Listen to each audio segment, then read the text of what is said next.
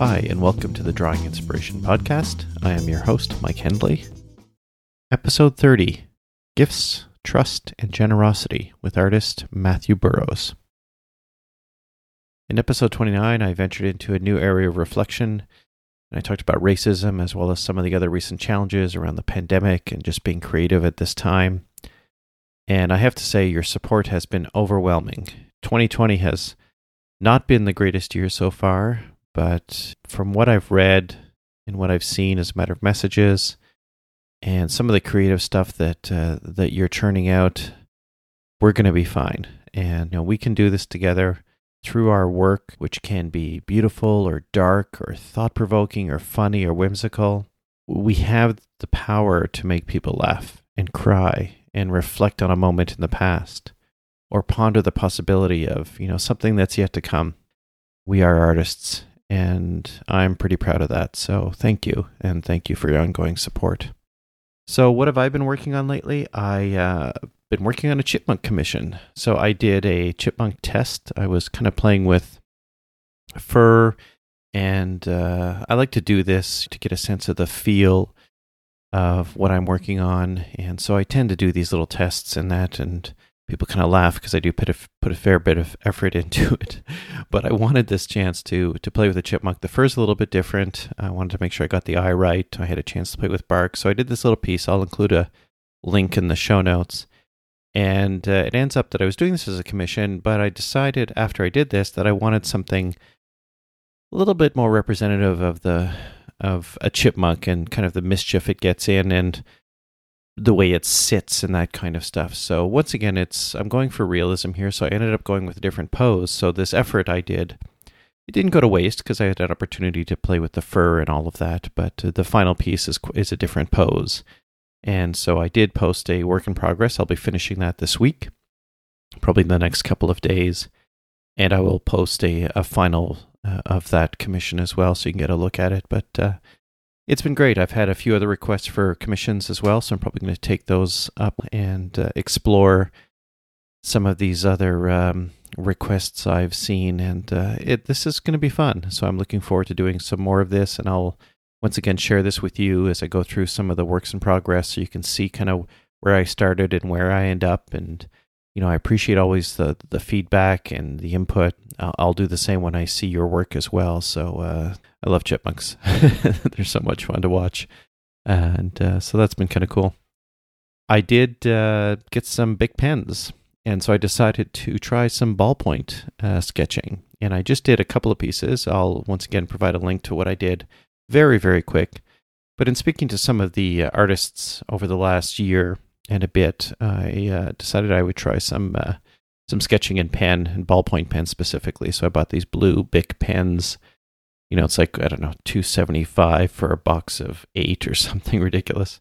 And it was cool. I think I'm going to do a little bit more of this. It's a little bit different. I'm not going to say I love it, but it was fun to play with something different. And I do like that part of art, being able to wander off, take the little side streets every so often and poke around with something. So ballpoint pen was this week, and I'm going to probably do a little bit more of that over the summer. And the other path I've taken, which I haven't tried yet, is water-soluble graphite. I had a question in the past about that as to whether I've had a chance to play with it and what I liked, and I haven't. So I'm going to do that. I'm going to probably do an ink drawing and then use some water-soluble graphite on top of that to do some shading. And so I'm kind of excited to try that. I've got a few days coming up around Canada Day, which is July 1st here in Canada.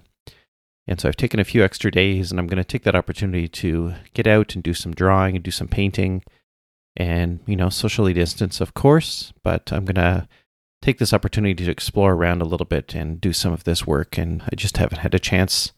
And, obviously with the restrictions, it's been a little bit more challenging as to getting to places and things like that. So, yeah, I'm going to do that over the next few days, and I'll be posting my work on Instagram as I normally do. So follow me there. So I also ordered a new pen. I ordered a Duke 551 fountain pen. So it's a beautiful pen, very heavy.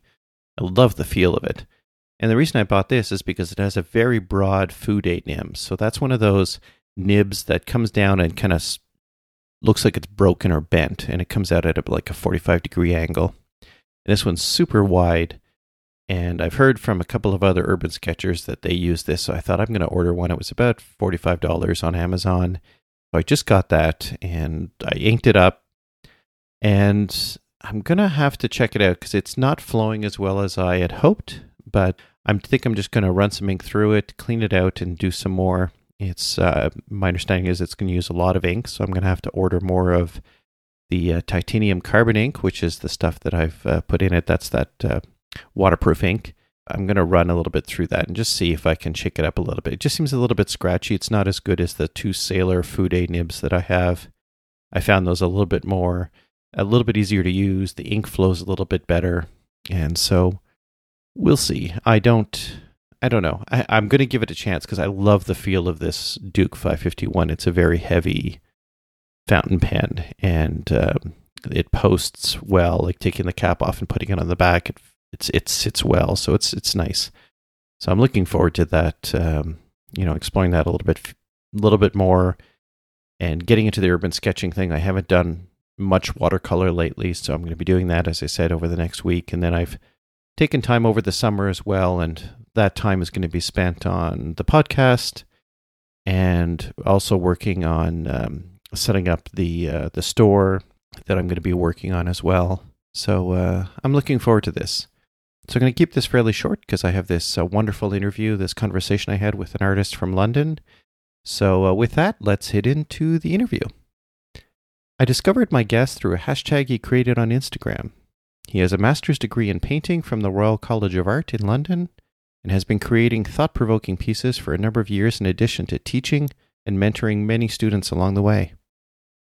He recently created a new worldwide movement called the Artists Support Pledge, which has helped artists around the world sell and buy work with a focus on trust and generosity in a time where the pandemic has impacted so many people. So to talk about his creative journey, I welcome to the Drawing Inspiration Podcast, Matthew Burrows. Matthew, how are you? Very good, thank you. Good to be on. Thank you for putting aside some time. I know you've been quite busy, and we'll get into why you've been so busy since March. We'll talk about the Artist Support Pledge, which is exciting. This is how I found you, is through this hashtag. Yeah. And I think that's really an exciting initiative, and that's a bit of a teaser for the person listening that we're going to talk about that in detail later. But I wanted to kind of get into this, understanding who Matthew Burrows is and where you came from, because I have artists on the show that have taken different journeys through life, and I want to kind of hear yours a little bit as to where you came from, and wondering, when it comes to art, is that something that you did as a kid? I mean, all kids tend to draw and create. Is that something that kind of latched onto you early and you carried that through, primary school and into high school and then into college, university? I had a fairly straightforward introduction into art, really, in that my parents are both from art backgrounds. My mum was an art teacher. My father was a painter as well, but made a living as a graphic designer. So I was always around art. Our house was filled with art. It's filled with art books. And so, I spent all of my childhood really drawing and making things and painting. And really, I didn't really think of whether I was going to be an artist or not. For me, it was just the way I interacted with the world. I interacted with the world by using my hands and looking at things and exploring that way. And I guess once I was starting to make decisions in my mid-teens about what I might do in life, it seemed a fairly obvious way forward for me to go to art school, which is what I did. I did my Bachelor of Fine Arts in Birmingham School of Art, and then I left there and went to the Royal College of Art in London to do my master's degree. And then after that, I went straight out into the world as a professional artist. I'd actually started exhibiting both in London and in New York in my first year of my master's degree. So I've never had a period of not being a professional artist. I went straight into it, which might sound great, but actually it was a challenge in a way, because I wasn't really prepared for it. I don't think I was mature enough really to know not so much how to handle it professionally, because you could learn to do that. It was more about whether I had had enough time just making art and just being myself to be able to navigate both what the expectations of being an artist with being a professional. And then it probably took me maybe another 10, 15 years before I became more comfortable with that, really. And over that period, I spent a bit of time teaching in universities part-time. So that kept me ticking over. I enjoyed that. But there was a point when I realized, and this must have been in the early 2000s, I think, when I realized that actually it was a career as a teacher and a lecturer, or as a career as an artist. I was really struggling to do both at the same time meaningfully. So at that point, I decided, well, I've just got to give this art game my best shot and just go for it, which sounds easy, but actually I realized it wasn't so easy. But that's what I've done, and I've done that now for 20 years. So I've learned a lot in that time about how the art world works, how to navigate it, how to navigate your own relationship to it. Because I think one of the things that often doesn't get spoken about, certainly in formal art education or even amongst artists, is how do you actually survive being a professional? And I don't mean financially survive, I mean creatively survive. Because the two can come into conflict with one another. And often what happens is that people either compromise or give in. Whereas I do think there's actually a way of dealing with both. And it's always about how you find a sort of productive relationship between thinking and feeling and responding to what those actually mean. So what does it actually mean to be a professional artist? What does it actually mean to sell art? And one of the things that I've found is a really productive way of dealing with that, and has helped me enormously over the last 10 years probably, is not to think that I'm selling art. So I don't consider, when somebody buys my work, I don't think I'm selling it to them. I think what I'm doing is giving them a gift. And what they are doing in return is funding and giving me time to make more gifts for the world. So it's still an exchange of finance. They're giving me money, I'm giving them an art object. So, they can think of it as they see fit. I don't mind. But it's really about how do I maintain my sense of the value of what I do. Because as soon as you turn it into a mere object that has a mere financial value, then you strip it of its real value system. And I think one of the things that's really interesting is this idea that the only definable symbol in the world is money. It's the only symbol we have that at any one time you can define it. You can actually go on the stock exchange and tell somebody else exactly how much a dollar is worth or a pound is worth. Mm-hmm. Always has a definition. All other symbols are fluid. They can be fairly defined, but they're always fluid. And especially in art, they're very fluid. They're always moving around. What does something mean? It's always moving around. So, and I think most artists like that. They like that sense that they don't need to know what it means. They don't have to have it defined. But when someone is always trying to define it by giving it this sort of monetary value, if you're not careful, it can strip the subtlety of those fluid definitions and subtle meanings away from the work. And I think that's often what artists feel when they struggle with becoming professionals or selling work at any level for that matter. So this idea that actually it's a gift. Art is made by people who generously give it to the world as a gift, and it is received as a gift. And if received and given in that way, it carries on giving and it grows and it becomes an even greater gift.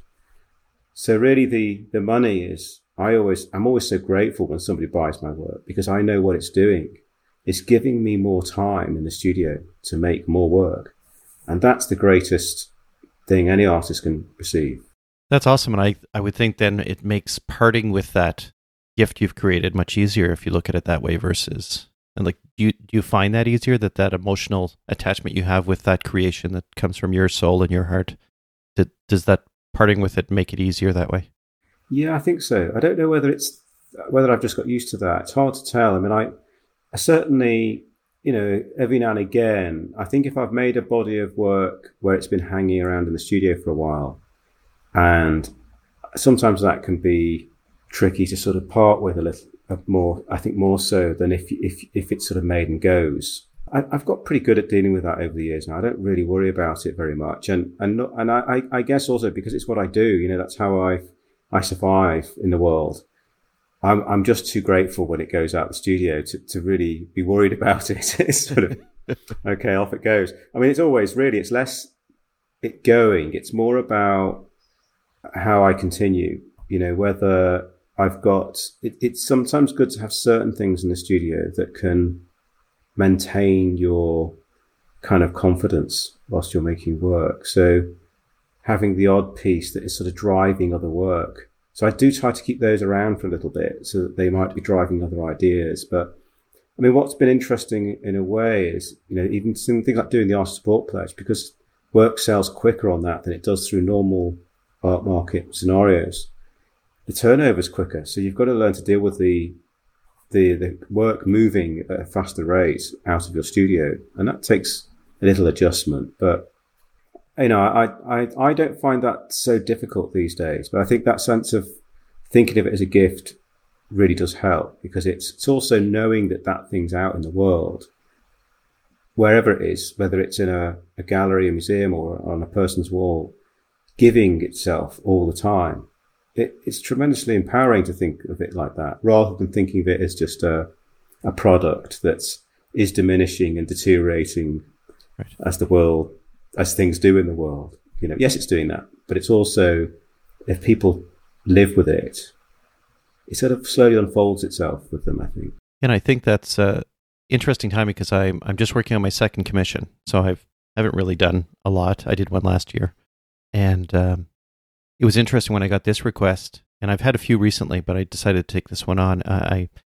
One of the things I said to the individual was, "Thank you for trusting me with this opportunity." Like, I feel like it's that kind of relationship, right? That I trust you. I want to see your vision of what I'm requesting, and I don't know. I couldn't see it any other way, and it just, I've always been kind of worried about commissions, because I'm not going to be the person who does a bunch of portraits, right? And it's just not my thing. Yeah. But the request was along my, within my style. It was kind of reflecting my voice a little bit. And it was like, you know what? We're connected at this point in time. And I think your comment about a gift is a really good way to look at it, because in some ways this is a gift to this individual at this point in time that we've had this connection. Yeah. I like that. Yeah, I find commissions difficult too. I don't know whether there are many people who don't. I tend not to do them because of that. Sometimes I do. It depends what it is, but I tend not to do them. So how would you describe your art style? Because I think if we can we'll go back to the artist support pledge, but something that a lot of us, I mean, every artist struggles with at some point, is finding your voice, your style. And especially going through with a master's in fine arts, it may be that is easier or more challenging to go through that kind of program and develop or maintain your style. How would you define your style, and how has that changed over the years? I guess what you would call it, in a very simplistic way, is it's sort of abstract painting that looks like it's based on the landscape.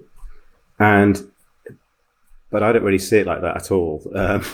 I mean, I came really for the last, I think probably the first sort of 20 odd years of my career, I made very figurative paintings, normally based on the human form, and were quite narrative in a way. And there was a point, probably about 10 years ago, where I started to feel like it wasn't quite doing what I wanted it to do, and I couldn't figure out what it was, because I could understand it and articulate it. I could articulate what was going on in the paintings and what my relationship to the figures and their spaces and the rest of it. But it was as if I couldn't connect to it. And eventually, over probably the last 5 years, I think I've started to think about painting completely differently. And I've started to think about painting as a set of relationships that are an equivalent to my experience of being in the landscape.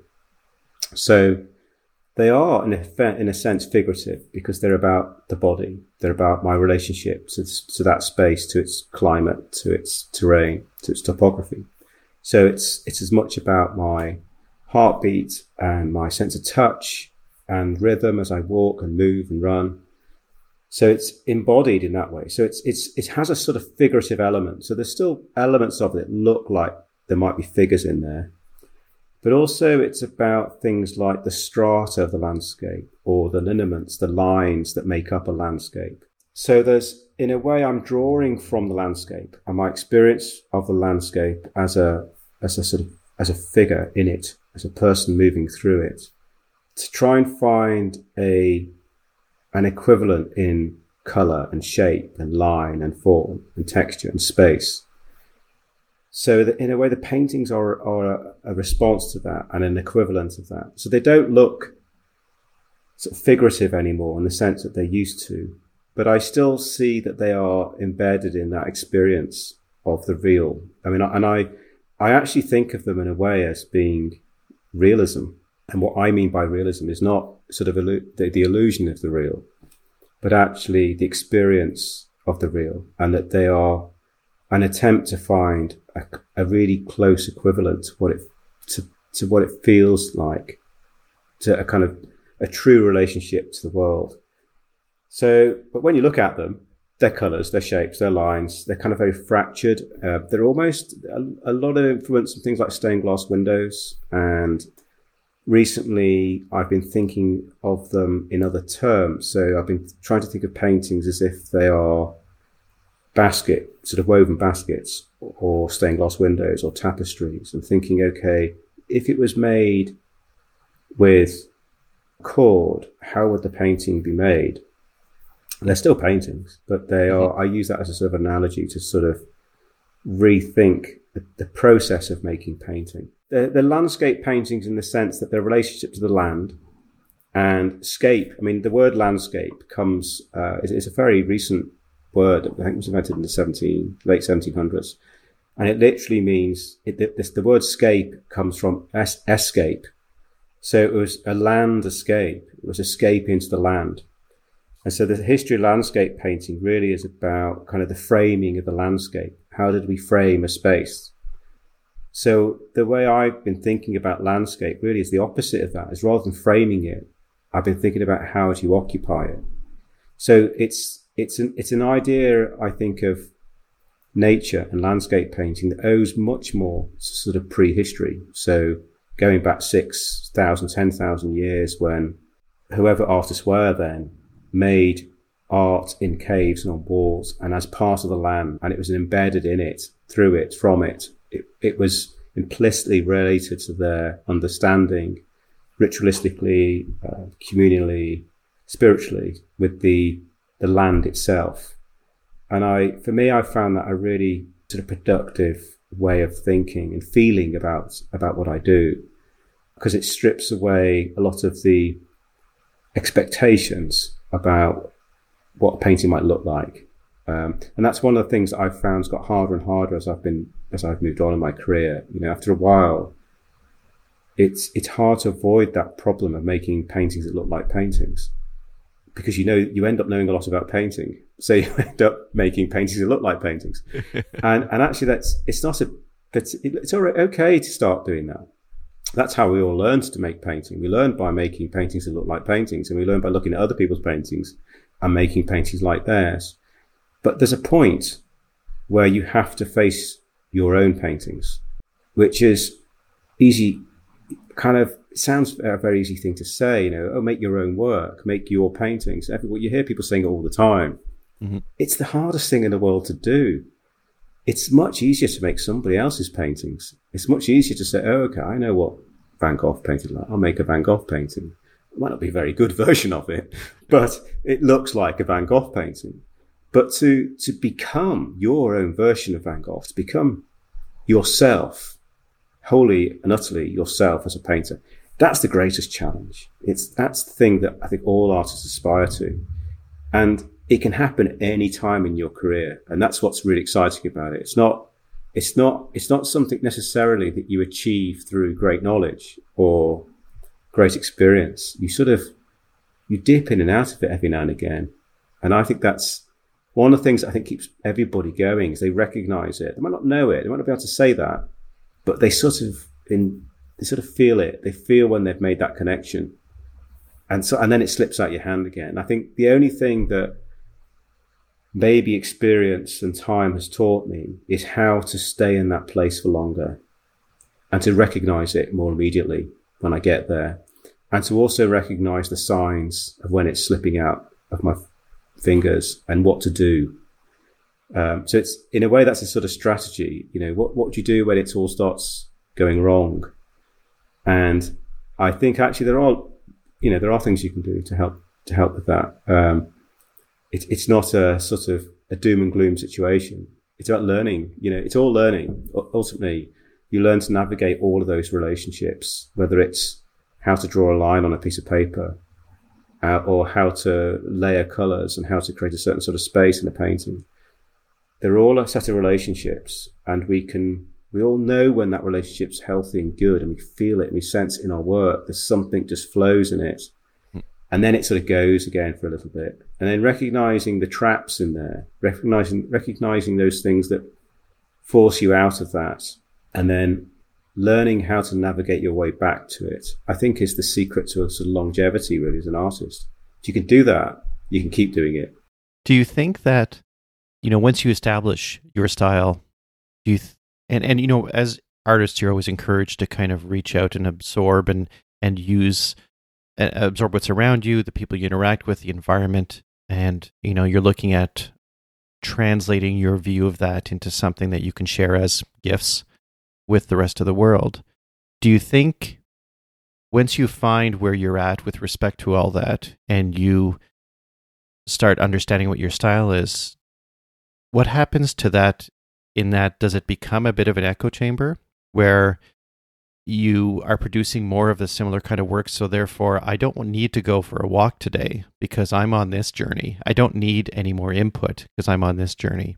Does that become a little bit of a challenge? How do you manage that? And, is that where, and the other question I'll ask with that is that where ritual helps? Like, do you have ritual around things that help preserve some of that? Yeah, I think definitely. I think all artists do that, don't they, in some form or other. I think it's learning what works for you. I mean, one of the things that I'd say, it can sound, in a way, what I'm saying can sound extremely complex, conceptually complex, but the reality is, from a painter's point of view, is it's actually very simple. And that one of the things I always say to people when they say, I'm a bit lost, I don't really know what I'm doing at the moment, I say, just draw something. Just sit in front of something and draw it and give it your best shot. Just really try to connect to it over and over again. Draw it, redraw it, draw it, redraw it. And do it in a way as if what you draw doesn't matter. Just look at it. Because really, drawing is just a form of connecting with things through a line or a mark on a piece of paper or a surface. And actually, it's the integrity of that connection that makes it a good drawing, not whether it looks sort of technically capable or not. Because actually, a drawing can be technically really clumsy. If the connection's there, it'll be a good drawing. And actually, if you can do that, and if you can learn to do that regularly and more often, you start to sense that connectedness. You start to get a feel for it, so you can recognize it. So in terms of how often, say, do I go drawing, do things like that, I sort of figured out that ideally I spend probably 2 or 3 times a week, I'll purposely go out drawing, where it'll only be for 20 minutes, half an hour. And normally I live and my studio's in the countryside, so I literally go out the door and I can just walk. I'll just walk through the fields and the woods and I'll draw anything. I don't go with any agenda. I'll just draw anything. And it might be, a leaf or a tree or a field or the view. And I purposely try not to think about I'm going to draw X, Y, or Z. I just go out and I just absorb it. Because what I'm doing in doing that is practicing that relationship of connecting. Is actually saying to myself, be aware, be curious, look, and look again, and look again. And if you do that, it's amazing how slowly you start to unravel and unfold. And your drawing develops a kind of confidence and connection to things. It doesn't look forced or tentative. It could be a simple line across a piece of paper that just follows the line of of trees in a field. But if that's what's necessary, just to find that connection within that drawing, that's fine. That's all you need. So did it take you long to discover that? Yeah. That you need that? I think for me, yeah. I mean, it took at least 25, 30 years for me to work that out. I don't know why. I mean, I think really I knew that very early on. I mean, I look at drawings I did actually when I was 8 or 9 years old, and I knew it then. I could do it. Mm-hmm. And I think in a way, one of the problems of being an artist is that you're taught to be an artist. And this is the great irony about being an artist is you go to art school, you're taught to do it. And I loved art school. I loved the whole experience. It wasn't always great, but on the whole, it was the best time of my life. Really enjoyed it. Loved the dialogue, loved the experience of being there, loved being around other artists.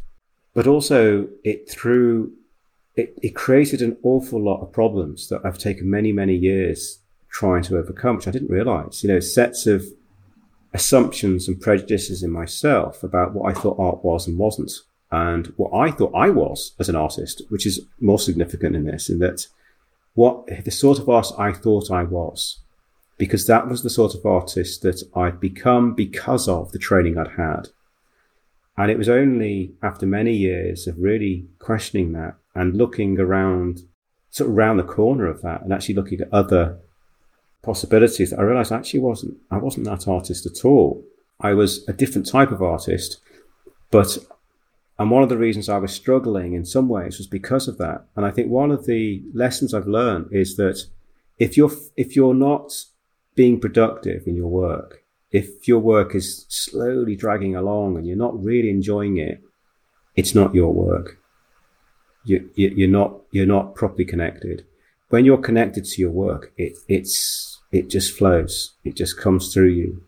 It's like you're just this cipher that just allows everything that is connecting to one another to come together. So I try to use that now as a sort of touchstone. I sort of try to assess my own relationship to things. Think, okay, is this like dragging a heavy stone, or is this like floating like a feather on the breeze? It doesn't mean it's not hard work. Don't get me wrong. I mean, making art isn't always easy, but the energy should be to overcome the challenges should be implicit in the experience of making the work. It should drive you.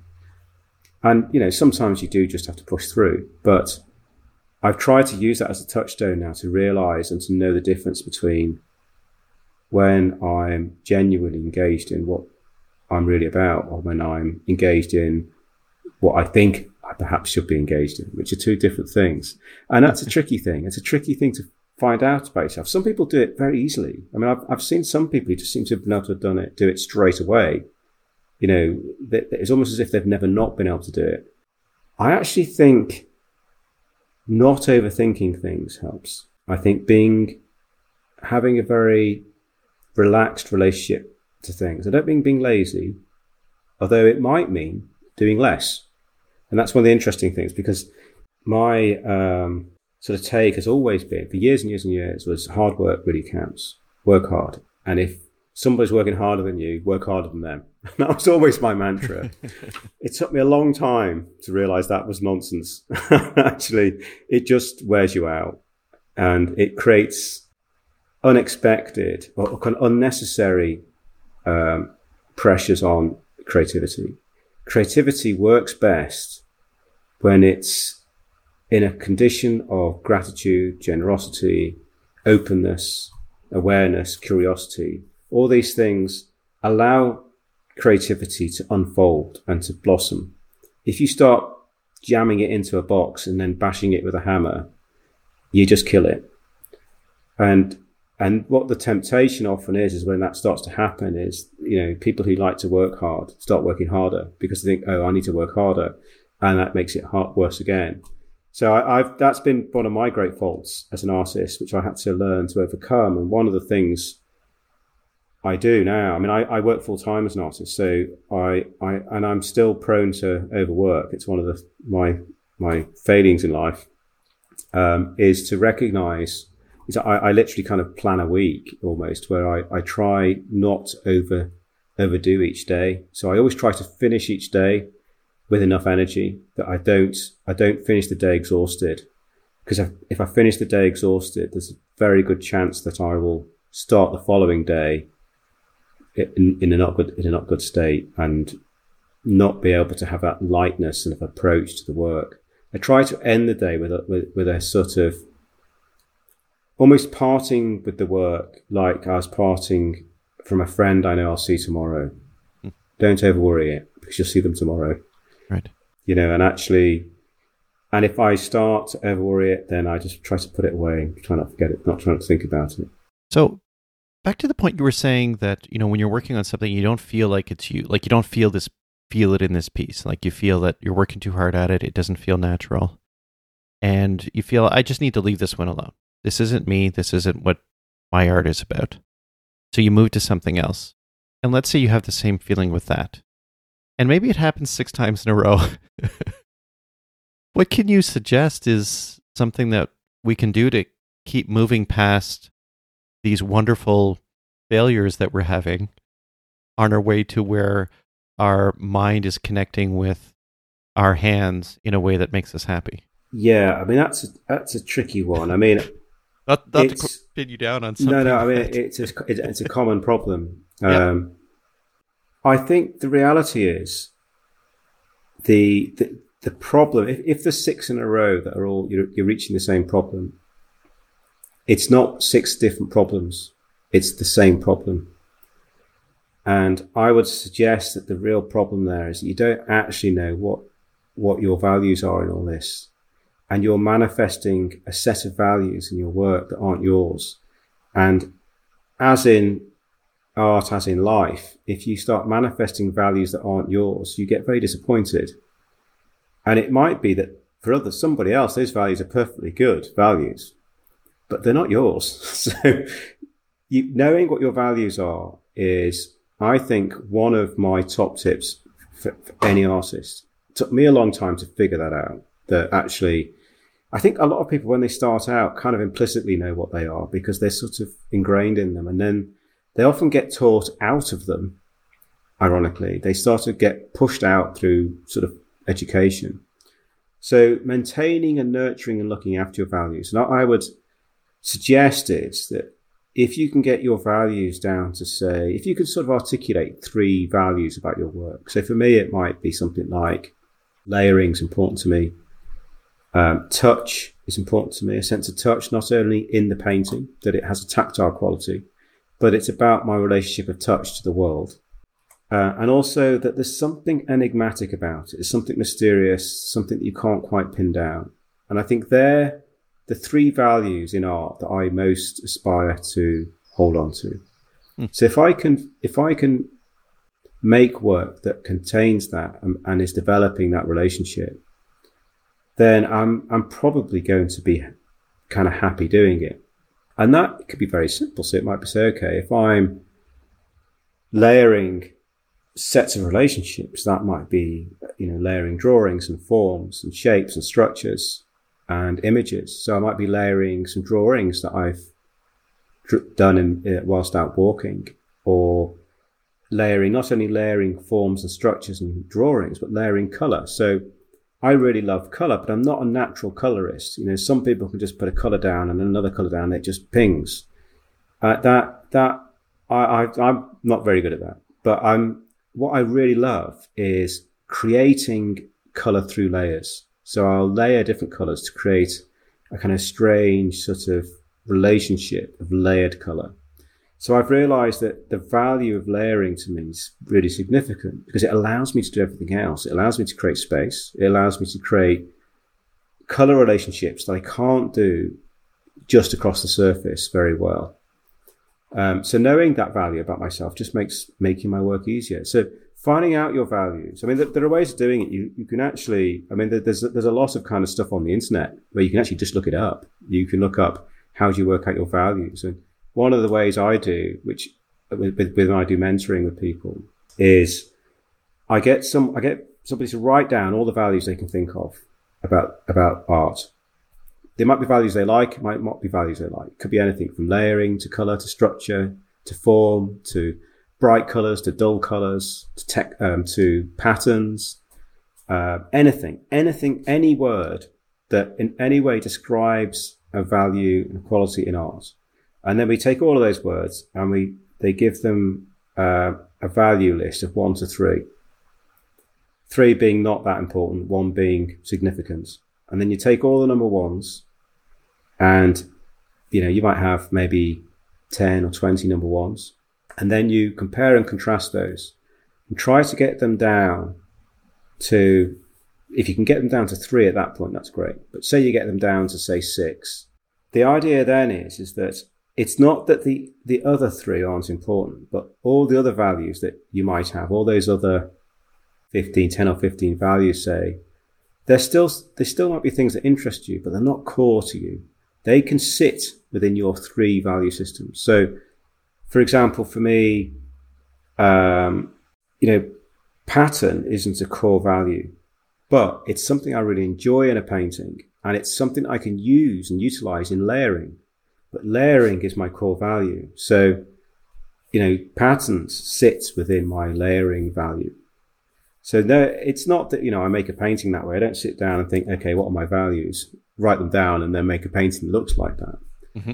But I think what it does is if you've got a sort of sense of what your values are and you can articulate them for yourself, it allows you to then make decisions about whether an avenue is worth exploring or not and how to explore it. So if for me, for example, it might be that if I decide that I want to start making work with a different subject matter rather than landscape, I might say, well, what if I want to make some still life paintings? I can look at that and go, okay, well, how would I layer these images? So it's an approach in a way. It's an approach to something. It's not the end product. I think of it as a bit like a navigational strategy. So if you go out in the landscape and you are going on a walk or into the hills, the mountains, whatever, you need a strategy to navigate that landscape. You don't necessarily know where you're going and you don't necessarily know where you're going to end up. But if you've got navigational skills, you'll survive that journey and you'll probably return unscathed. But if you just go without any navigational skills, getting lost is a wholly different set of problems. So it's not that you end up where you think you're going to end up, but it's that you're actually much more capable of navigating the topography of whatever it is and the terrain that is your world and your landscape and your imaginative world, if you like. Interesting.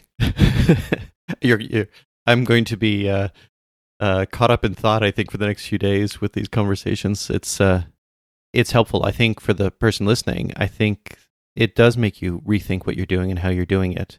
And I just wanted to comment, you were talking about patterns in your work.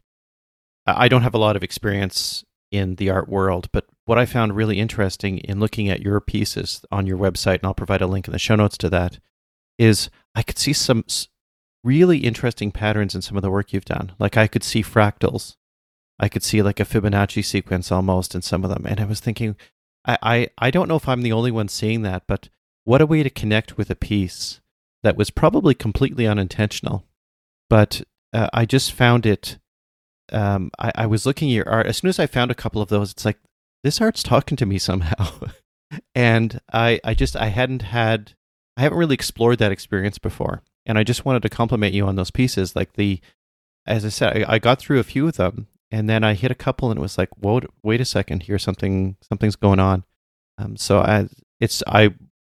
include a link and I would encourage people to look at your work because I think it's brilliant. So I just wanted to make that comment. Well, I think that just briefly on the patterns, I think patterns, we're pattern seekers. Human beings are pattern seekers in everything we do, whether it's in art, in science, in anything, in music. We seek patterns.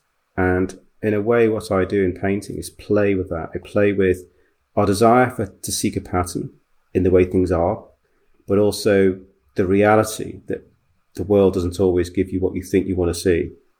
And it's that kind of shift between something that is repeated and graspable as a repeated set of behaviors and images, and something that just flows into something else that is an experience that you can't fit into the pattern. So it's always that sort of shift between I think of it as sort of a relationship between something that's given, that's structural and there, Mm-hmm. and something that is experienced and unique and specific. Yeah, and I'm sure that these weren't intentional, because I could see even with the Fibonacci sequence that it kind of was, it was organically moving into something else off to the side, and I thought that was cool. So I wanted to ask you, like, in your role as a teacher and a mentor, let's talk about that experience a little bit. And, I'll start off with maybe asking you, what do you feel that has taught you? What did those students teach you about you and your art, having been through that experience for so many years? Oh gosh, I've learned so much from teaching people. I think one of the things that it's taught me, the most important thing it's taught me, is a sense of openness that you have to. I think when I first started teaching, like many teachers, I don't know whether this is common, but I sort of felt like I was going to go in and I was going to, I was really excited about teaching what I thought would be the good students. Actually, maybe what you learn as a teacher is that the really exciting thing about teaching is not the good students. It's the ones who are really struggling. And it's not because they're not good. And that's the really interesting bit. It's because they potentially might be even better than the good students. And it's just that they haven't been unlocked yet. There's something they've not found. They've not found their voice. They've not found their relationship to it.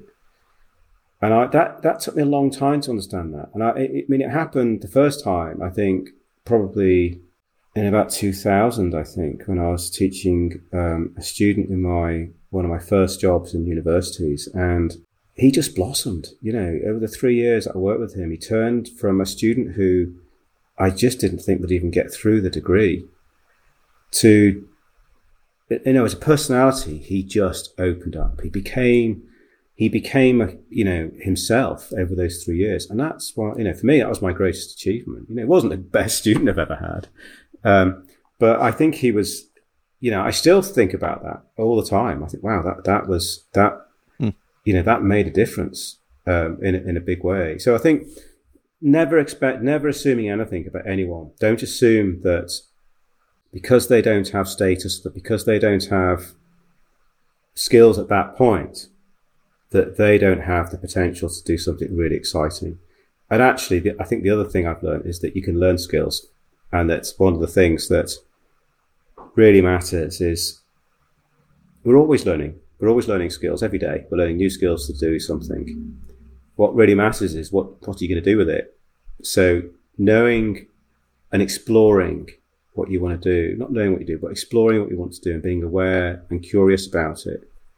And then being flexible enough and open enough to develop the skills necessary to do that is an ongoing activity. It's forever. And that's one of the things that's lovely about it. I mean, one of the things I enjoy about coming to the studio every day is that sense of the feeling of learning a new skill, that feeling of leaving the studio at the end of the day thinking, I couldn't do that this morning.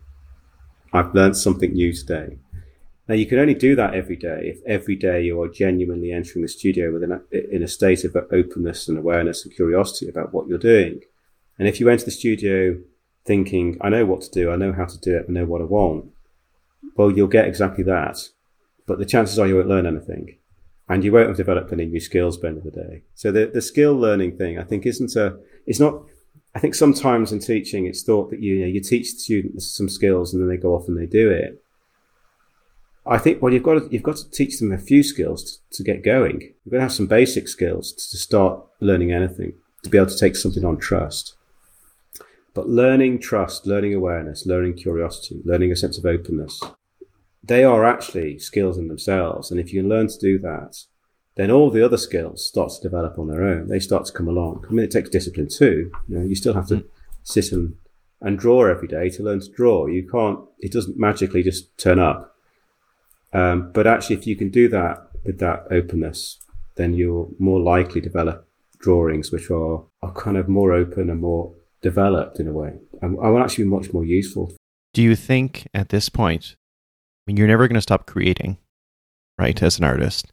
Do you think you would ever stop teaching? Or do you think creating and teaching are too interwoven now for you that you need both? It's a difficult one, really. I mean, I've been through periods when I have stopped teaching, but I keep going back to it. I really love it, actually, and I try not to do too much because I just don't have the time. It's working as an artist is a big commitment, but I work as a mentor in London at a studio program, which is a sort of postgraduate independent art school in London, which is absolutely fabulous. If you're a London-based artist or UK-based artist, it's one of the best sort of independent art schools I can imagine. I mean, it's basically, if for painters, it's a school set up by painters for painters, taught by painters. It's just, and there's no, it's unaffiliated, so you don't get a university certificate at the end of it. But most people who are doing it have already done their university degree, so they don't mind. But it's just such a fabulous experience, and I do that about every 2 weeks. I do a day doing that, and for me, I just love it. I mean, it's hard work. Teaching is hard work. It's tiring, but it always challenges me to rethink what I think painting is, or think art is, and how to go about doing it. And it feeds me, because it really, learning as an artist is really about sort of a conversation between you, your work, and other artists, whether that's historically or whether it's your friends and colleagues or artists across the world. It's a big conversation where we're all trying to sort of figure out a relationship to each other and the world and ourselves. And I think that's really exciting as an idea. And actually it can be very subtle. It doesn't have to be, the art world can make it look like it's about important big names who are superstars and all the rest of it. Mm-hmm. And, I have to admit, I've spent my time in that world and, bought into it. But I suppose one of the things that I've learned through teaching is that being an artist is not about that. And being in a community of artists is not about that. And I think of it more like a kind of permaculture, more like an ecosystem. If you only have one type of artist in the world, it dies. You need all types of artists at every level, at every age, every level of experience. That's what keeps art healthy. And if you start sort of creating little, almost ghettos of sort of power within that, I think it actually diminishes all of us. And it took me a long time to accept that, I have to say, because I think I went through thinking, I was very much wholeheartedly about trying to do my best. It's one of the things I like doing in life. I like doing my best. But I realized that actually doing your best doesn't mean that everybody has to do it the same way, and that people's best might materialize in lots of different ways for lots of different reasons in lots of different contexts. And that's okay, because that's the way that the nature of our world is, and the nature of human nature is, and the nature of nature is. So why do we find that so difficult or why would we find that so difficult to accept, other than to control it? And that only happens when you get power structures that want to control it, whether that's the market or whether it's anything like that. Yeah, and I think that, maybe that leads us into, when we talk about some of these struggles, and, especially, we can't ignore the pandemic and the impact that's had on creatives. And, it's had an impact on myself, and this art stuff that I'm doing is simply a part-time. Like, I work in health research, so I'm hearing COVID-19 every single day in what we're doing. And, I talked in my last episode just with myself reflecting on this, how hard it's been, right? When a lot of people talk about, you've got this time now at home, why aren't you creating your masterpiece, right? And I think through some interesting connections, I try to follow the people that follow me on Instagram and look at their materials and comment and like, and I stumbled across this artist support pledge. And then I started digging through it. And this is your initiative. You started back in March. And when I read through it, I was thinking, you know what? This may work for me, and it may work for others. And then I thought I had to reach out to you and find out more about it. So maybe let's move into that, in how that started. Because it's more than you think. Yes. And I'll let you explain it, but it's brilliant. Thank you, Mike. Well, it started on the 16th of March when I was actually sitting down to write some emails and respond to emails, and I was noticing a lot of messages coming through on my phone from friends and colleagues saying exhibition closing, work stops tomorrow, and at the same time I was getting emails about projects I had lined up for the next 3 or 4 months that were all being cancelled. And I thought, okay, this is not very good. This is a bit desperate, because I know a lot of these artists who I was getting messages from. They're going to struggle to survive 3 months with no income, because there won't be a support structure for artists out there. There never is. So I knew that was going to be tricky. So, and then at the end of those, what we've been spoken about has been 3 months at that point. I thought it could be longer.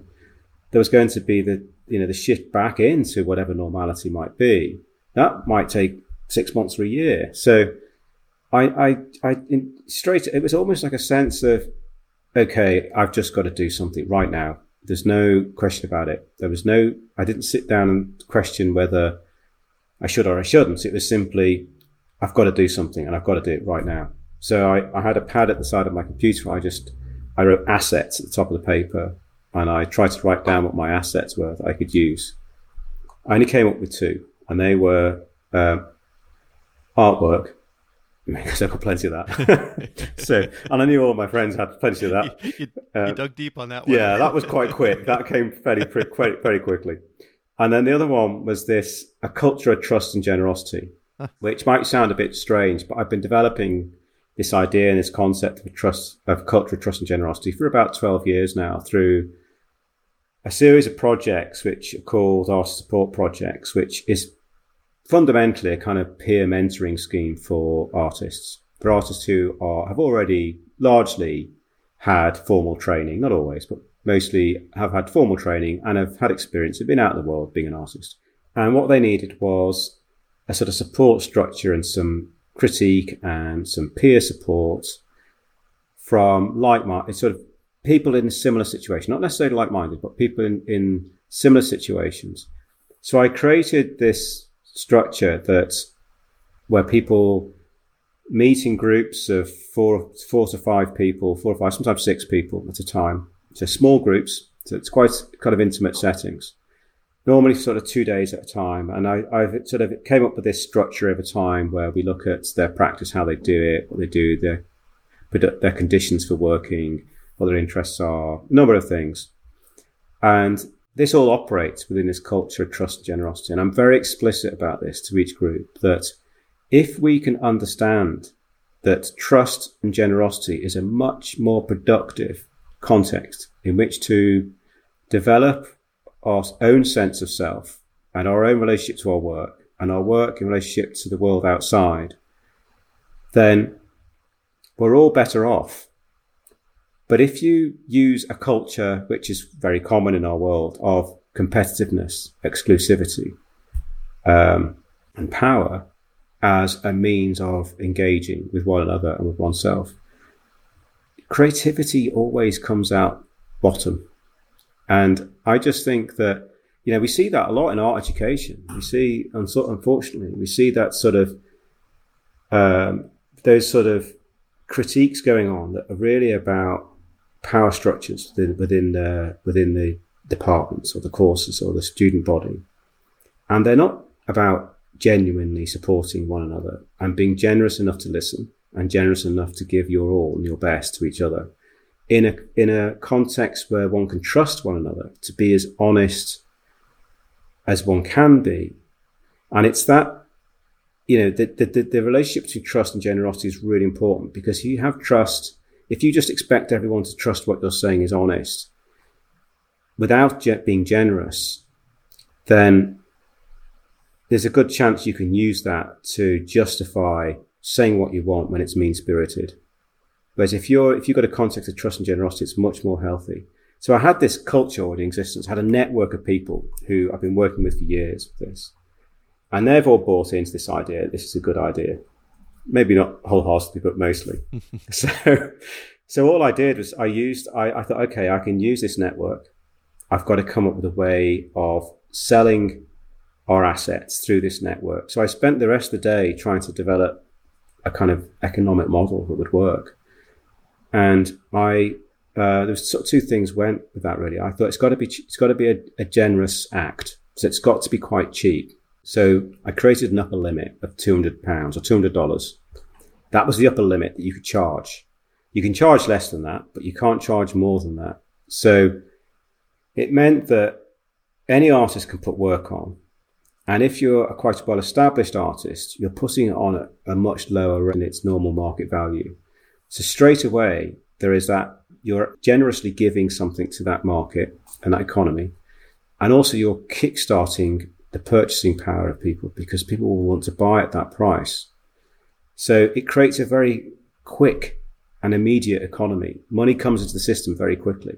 But lots of people can enter that market under £200. So there's plenty of people there's people putting stuff on for £10, £20, $20, $30, $100. You can put it on any amount less than that. Then what I had to come up with is, okay, but there has to be a way of supporting one another within this system. So I came up with this idea, the pledge, that you would then pledge to support one of your fellow artists. So it was £200 was the threshold. I thought, okay, you've got to pledge £200 or $200 to somebody else. Then it was about where would that be? And I ended up with £1,000 or $1,000. So it's £200 your threshold that you can sell up to. Once you reach $1,000 worth of sales, the pledge is that you will spend $200 on somebody else's work, or multiple works, but up to $200. So you're always putting, in effect, 20% back in, supporting your colleagues, friends in your community or across the world. So what that does is it brings buyers from the outside in to buy your work, to buy artists' work. But then what happens is that the artist communities push that finance back across their community because they're supporting one another. So buyers that come in might be buying and purchasing work in a much more conservative way, or they might just be buying work by much better known, more established artists. But those artists are then supporting the other artists within their community. So it enables that economy to develop very rapidly. And because it's not based on a vertical economy, which we're used to, where you get more people, fewer people at the top who earn a lot of money and lots of people at the bottom who work for much less. This was pushing the finance across in a kind of horizontal economy. So it meant that it spread very quickly. And also I used rather than using a sort of systematic way of doing it, I used a cultural way of doing it. So I embedded it within a code of conduct. So the code of conduct is the pledge, £200 in, £200 out at the end of that. And you can do it as many times as you like, so you can repeat that. But you are part of a generous culture. When you enter this pledge, you become part of this generous culture. And you buy into that culture of generosity and support. So it thrives off generosity and it grows from generosity. And if everybody in it is generous, everybody benefits. So it's, in a way, when I started it, I didn't think it would be so successful, if I'm honest. I sort of thought, okay, if I can, my ambitions were fairly modest. I thought if I can help a handful of my friends and colleagues pay their rent and put some food on the table, that's brilliant. That's I couldn't, that way I wouldn't have thought to do that, to be honest. Within 24 hours of it going live, it was pretty global within 24 hours. There was people all over the world doing it. And people were selling their work, but they were selling multiple pieces each day. Not every few weeks or every few months. Not everybody, but I was amazed how many people were, and people who'd never sold anything before. And so you were leveraging Instagram for most of this? Yeah, so I used Instagram partly because most artists use Instagram as their social media platform because it's very visual. Mm-hmm. Also, the way it works is when you post an image on your Instagram account, all you have to actually do is put the hashtag artist support pledge. That then goes to the hashtag page, which everyone can look at, and anyone who's following the hashtag will then see your work. So that's actually all you have to do, and it becomes part of the pledge. There are things that you can do that make it a lot better. And that's, where people don't get it right sometimes. You can make it much easier for yourself if you follow those instructions. And if you go to the artistsupportpledge.com website, there are guides on there how to do it and top tips and how to kind of maximize followers and footfall onto your images and how to get as many sales as you can. Yeah, and that site's fairly new, right? Yeah, I mean, I had a lot of that information on my own website fairly quickly because I had to get it out there quite quick. But I launched the website about a week and a half ago now, I think. It took quite a lot of doing to get all that done, and it's it took a while to be able to get the time to do it. Yeah, I mean, this is on top of everything else you're doing. Yes, right? So, yeah. And we had talked about, like, you've been very busy in interviews and being available for people since March and all this, so it's obviously occupied quite a bit of your time. What's really compelling for me with this is that, we live in this culture of consumption at this point with our devices, our phones, our iPads, whether it's TikTok or even Instagram. It's about consuming rather than creating, mostly, for many people. And I love this balance that you've discovered between consumption and commitment, in that this idea that in doing this pledge that you are committing to investing in someone else's gift, right? Yeah. The gift that they're doing. And I love that approach. I wanted to ask you, if you're in a situation where you're a small artist, you're just starting out, let's say you only sell $500 worth of work, would you still think, like, that's fine, you take 20% of that and just keep the money? I think that, let the people who are selling well support you. Okay. So, I mean, some people do. Some people are, they're so grateful that they've made some money on it that they do put their money back in, and that's completely up to them. I applaud them if they do. But my sense was, okay, if the £1,000 threshold is meant to be just, is meant to be that's where the support structure kicks in. So if you want to start buying other people's work before that, you can, of course. I mean, I've bought a lot more than necessary, but I just got carried away. But if you only make it to $500 or $800, then that's okay. You've been supported by this culture, and that's what it's for. It's just to support one another. So, there are ways. It takes a bit of work. Actually, it's not one of the things I think a lot of people get wrong is they go on it, they post their work and then they walk away. It doesn't work that way. It's a dynamic economy, and it is Instagram after all, and Instagram works with algorithms, and those algorithms will feed and push your work for one day. Once that day's done, it's not really going to push it around very much. So it can sit on your account, and if somebody comes to your account, sees your work, that's great, but it won't be seen very much out in the world. So you really have to think about that and think about what time of day you post it, how much you post. Posting more actually doesn't help. It decreases the amount of pushes you get from Instagram. So once or twice a day tops, but regular. Keep it regular and consistent. And that helps. Instagram likes regularity and it likes sociability. If you are posting regularly, say once a day, and try to do the same time each day, and then commenting on and liking other people's work, and tagging other people into your tags, that will get you more pushes from the algorithms. That will get your work seen by more people. And the more your work's seen by other people, the more it will then be seen by other people. So once you figure that out, and it's not that difficult, anyone can do it. So it's not exclusive to those who are already popular. I mean, I've had friends who've started to do this, who never had an Instagram account 8 weeks ago, set one up, and I've done very well off the pledge simply by looking how it's done and doing it properly. If you just put work on and walk away and it doesn't sell in the first 24 hours and you're disappointed, well, you'll be disappointed probably in the next 24 hours too, because it's probably unlikely to sell. So you kind of have to accept that, realize that it is about, but what will happen is if you sell within that first 24 hours, often it will drive buyers back to your account where they can see other work that's still for sale. one of the things I suggest people do is if they haven't sold something after, say, 3 or 4 days, they actually delete it and repost it. So it gets pushed back out into the algorithms again to push it back around.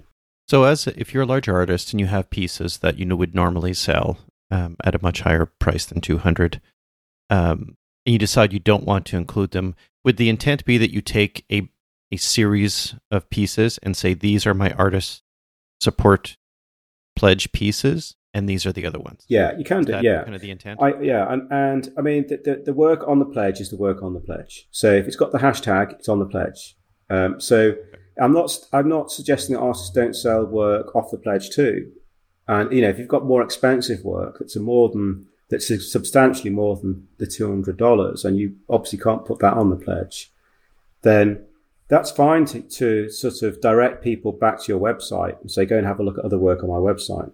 But the pledge is the pledge, and it should, in a way, when you enter that code of conduct with your community across the world, you agree to its terms and conditions. In a way, you make a moral contract with your friends and colleagues to say, I'm going to try and sell these works at this price, and if I sell up to 1,000, then I will support one of you or some of you.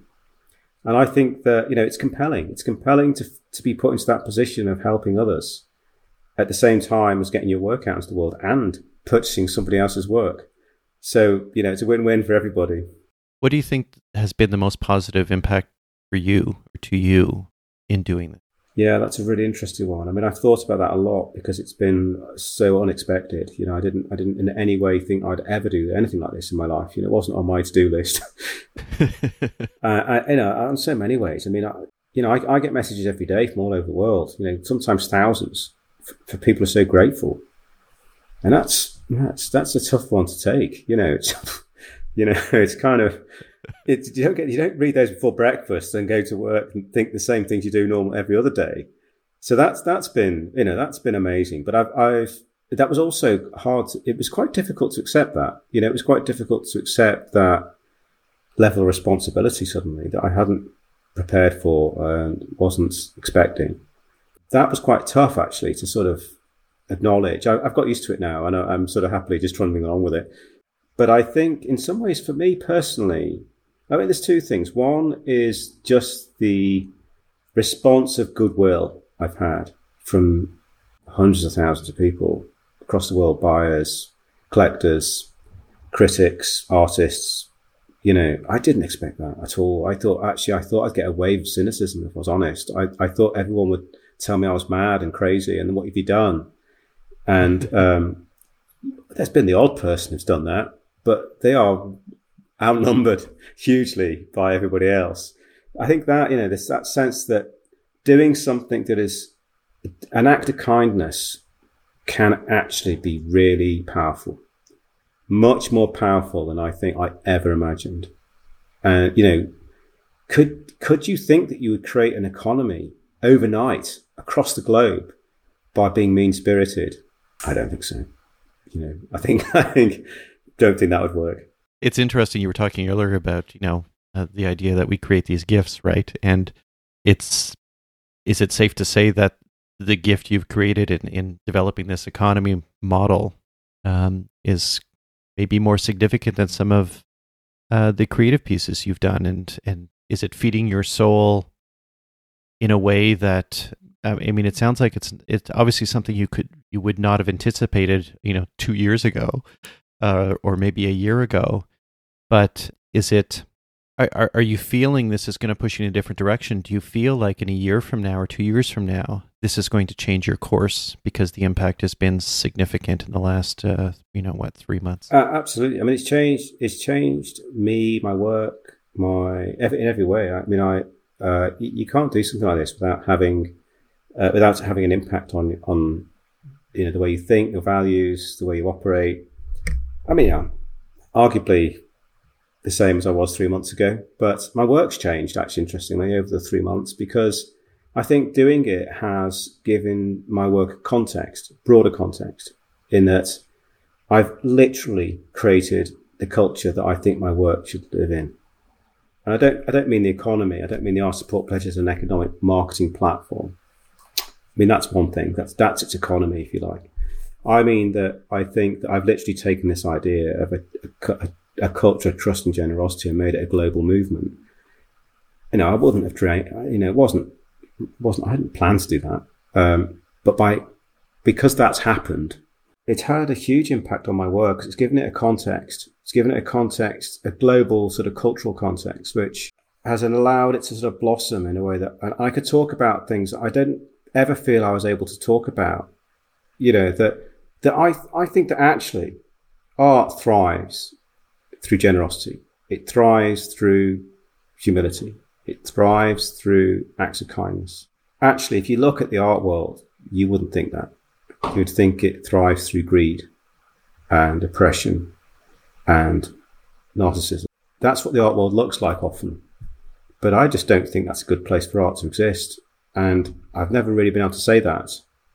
And it's not that that's what I should be saying, but I suppose what has enabled me to do is to sort of say, actually, it's all right to talk about generosity as a creative force in the world. And I think what's been really amazing is that I've had so many messages from other people who've said exactly the same thing. Like they didn't ever feel like they were allowed to say it or allowed to feel that way. And that it somehow wasn't the realm of art to be like that. We had to be these bad-tempered, kind of egocentric, annoying people. And maybe we are a little bit, but I don't think that's all we are. I mean, I wonder about this as well. And you talked about it a little bit, but I'm wondering for you creatively, obviously there's a huge time commitment doing this, creating a website, answering these questions, checking your messages. Has it negatively impacted your ability to devote time to going out and walking through the fields and drawing? Oh, yeah, absolutely. I mean, I accept that. I accept that to do something like this, it takes a huge commitment, and it's been, I don't begrudge it. It's been a huge honor and a privilege to do this. So, yeah, I mean, I've worked nonstop to the 16th of March, and some days it's 18, 20 hours a day. It's intense. It's not been an easy ride, mm-hmm. But the motivation to keep going has been immense because I know it's working, and I know that, it's helping people and I am trying to slowly kind of reel it in a little bit and make it more realistic now so that it can be more managed more manageable for me and managed by other people too. And that I can actually start making more work again. So I am making work, but it's largely just works on paper at the moment. I'm not doing any large scale work, but I have started this week, start preparing work, getting ready to start making again. And just back to leveraging Instagram as the platform for distribution, have you ever thought about, is it always going to stay there? Or have you thought about, is it an opportunity to pull the marketplace out of Instagram and have a separate location where artists can post their work? Are things going to stay the way they are? Yeah, well, I have actually been working with a guy called Matt Groh at MIT Lab in the US. And we've been working on some ideas for a kind of web platform that won't eliminate Instagram, because actually Instagram works really well for this and it's massive. So you can't replace Instagram. Mm-hmm. But what the potential is that we can use another sort of web-based platform to utilize the information that's on Instagram to streamline it, to make it more effective and efficient. And I mean, three things that for me are really significant. One is language. My dream, and I know this is probably completely unrealistic, but my dream would be to have it in every single language in the world. I mean, we use something like 80 world languages, but I think there are something like 6,000 languages in the world. And every day, languages die because we don't look after them. And with that language dying, so too does its culture. And I think that's not on. I think just as we should care about the environment, we should care about our ethnology as well as our ecology. So I'd love that. I'd love it, even if it was just a pipe dream. That's what I'd really want. So, might not get that far, but that's what my dream is, my vision. And on a more realistic level, trying to find a way of managing people's finances, because at the moment it's transactions between buyer and artist, which is fine. It works pretty well. But for those artists who are doing quite well on it, managing that and managing the the £200 back into the pledge can be a bit tricky. So we're trying to think of a way of doing that. Also, this finding a way to streamline the system so someone can find somebody, but also discover others at the same time. So creating a kind of technological version of going for a walk, if you like, where you might say, I'm going to go to the next village to go to the shop, but I'm en route, I might discover some other stuff. So it's that sort of a number of kind of concepts that we can bring together to create a sort of platform that develops equality of experience and access for the artists who are on it through the implicit relationship of the way technology works, rather than the problem at the moment with Instagram is that, you're at the mercy of the algorithms all the time. And if we can find a way of using those algorithms to help everybody, rather than just the people who know how to do it, that would be pretty useful. Do you think, and this is probably a question that's appropriate for the times, but do you think there's an opportunity to help those people who have been challenged with racism, the receiving end of that, to be able to give them opportunities, to be able to prop them up through this in a way that allows the generosity to reach them that may not normally, because of an algorithm or because of their following or whatever the case? Do you, in some ways just using the hashtag puts everyone at the same level, but do you think there's opportunities to help elevate those that need it? Yeah, certainly. I mean, one of the things that from day one I decided, one of my first decisions when I set it off into the world was that I was not going to discriminate on any level. And I don't just mean racially, but any level. I mean, anyone can go on it. Anyone who calls himself an artist or a maker can go on it. Mm-hmm. Because I felt like this had to be the full ecosystem of art. Everybody, of every race, every nationality, every media, every tradition, every range and ability. Everybody's on it and we're all in it together. It's a culture of generosity. So I went straight for that straight away. One of the things that we've been looking at is how do we then help support those people who might be in positions where it's trickier to do that. So, for example, if you're in a country where perhaps there are less artists, or that the the postal issues and shipping of work will be tricky and expensive, how do we do that? So we are looking at dealing with that at the moment. And one of the problems, of course, is that when you go on the hashtag, it's also one of the benefits, is you've no idea what race or nationality anybody is, unless they actually explicitly put it on their post. So the only reason I knew that it had gone global wasn't because of what's on the hashtag, it's because I was getting messages from all over the world. And for probably about the first 2 or 3 weeks, I was getting 2 messages a second.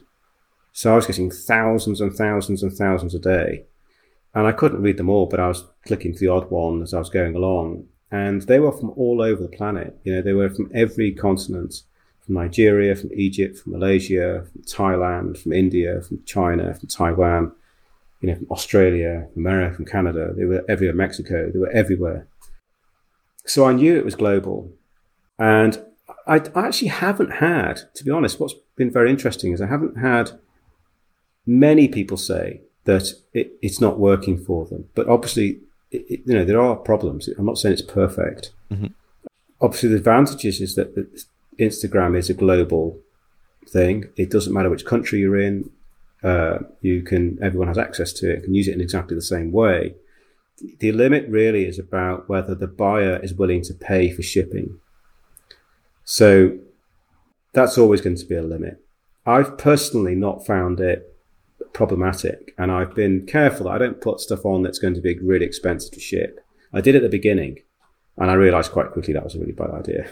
And a lot of that's about working out what your local shipping arrangements are. So it's very difficult for me to say to everybody, do it like this, because in the UK, there are certain sizes. Once you go over a certain size, the shipping costs go up quite massively.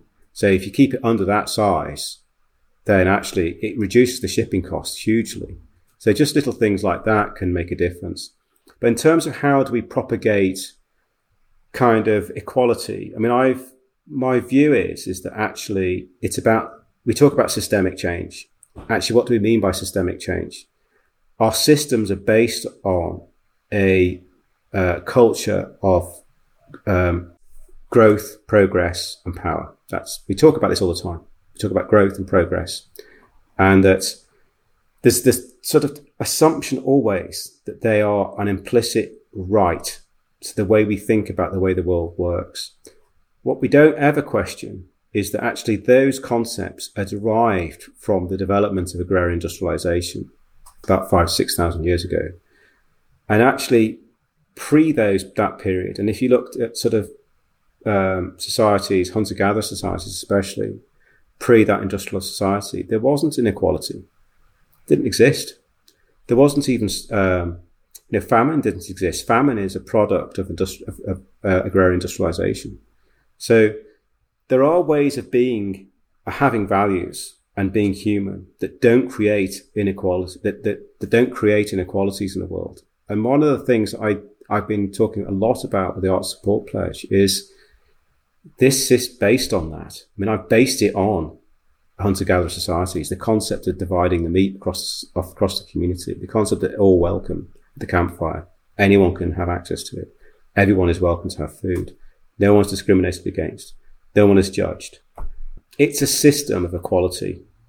So for me, that's the greatest answer, because systemic change can only happen if we have the values appropriate for the systems that those values serve.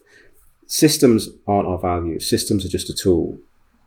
It's the values that change the world. So if we change our values, if we say actually recognizing and respecting every ethnicity, just because, for no other reason, just because everyone deserves that. Mm-hmm. That should be one of our value systems. And that equality and sustainability have to be the driving force between everything we do economically and culturally, not growth and progress. Growth and progress are the opposite of equality and sustainability. You cannot have growth without inequality. It's impossible, because where you get growth, you create huge areas of impoverished society. And it might not be in your country, but it'll be somewhere else. So someone somewhere is having to drive that growth by having many, many, many people surviving on not a lot to serve the few people who are doing quite well. That's the way our system works. So growth is an unequal concept, and progress is developed from growth. So progress as a concept was developed from this idea that we needed technological progress to make it easier to grow. So we've always had technology, but the idea of technological or progress as we now use it in the modern sense is based on that sense that you have to make it easier to have more. If you're making it easier to have more, you're making an unsustainable economy, an unsustainable world, and a world that is unequal. So we have to actually ask questions, deep questions. And I don't have an answer to this. This is just the sort of questions I've been having to ask about our support pledge is, if I am serious about trying to make a sustainable model that allows equality for all, then I have to think about what I mean when I say growth. And I have to think about what I mean when I say progress. Progress towards what? At the expense of whom? And that, for me, it's about redefining what I mean by success.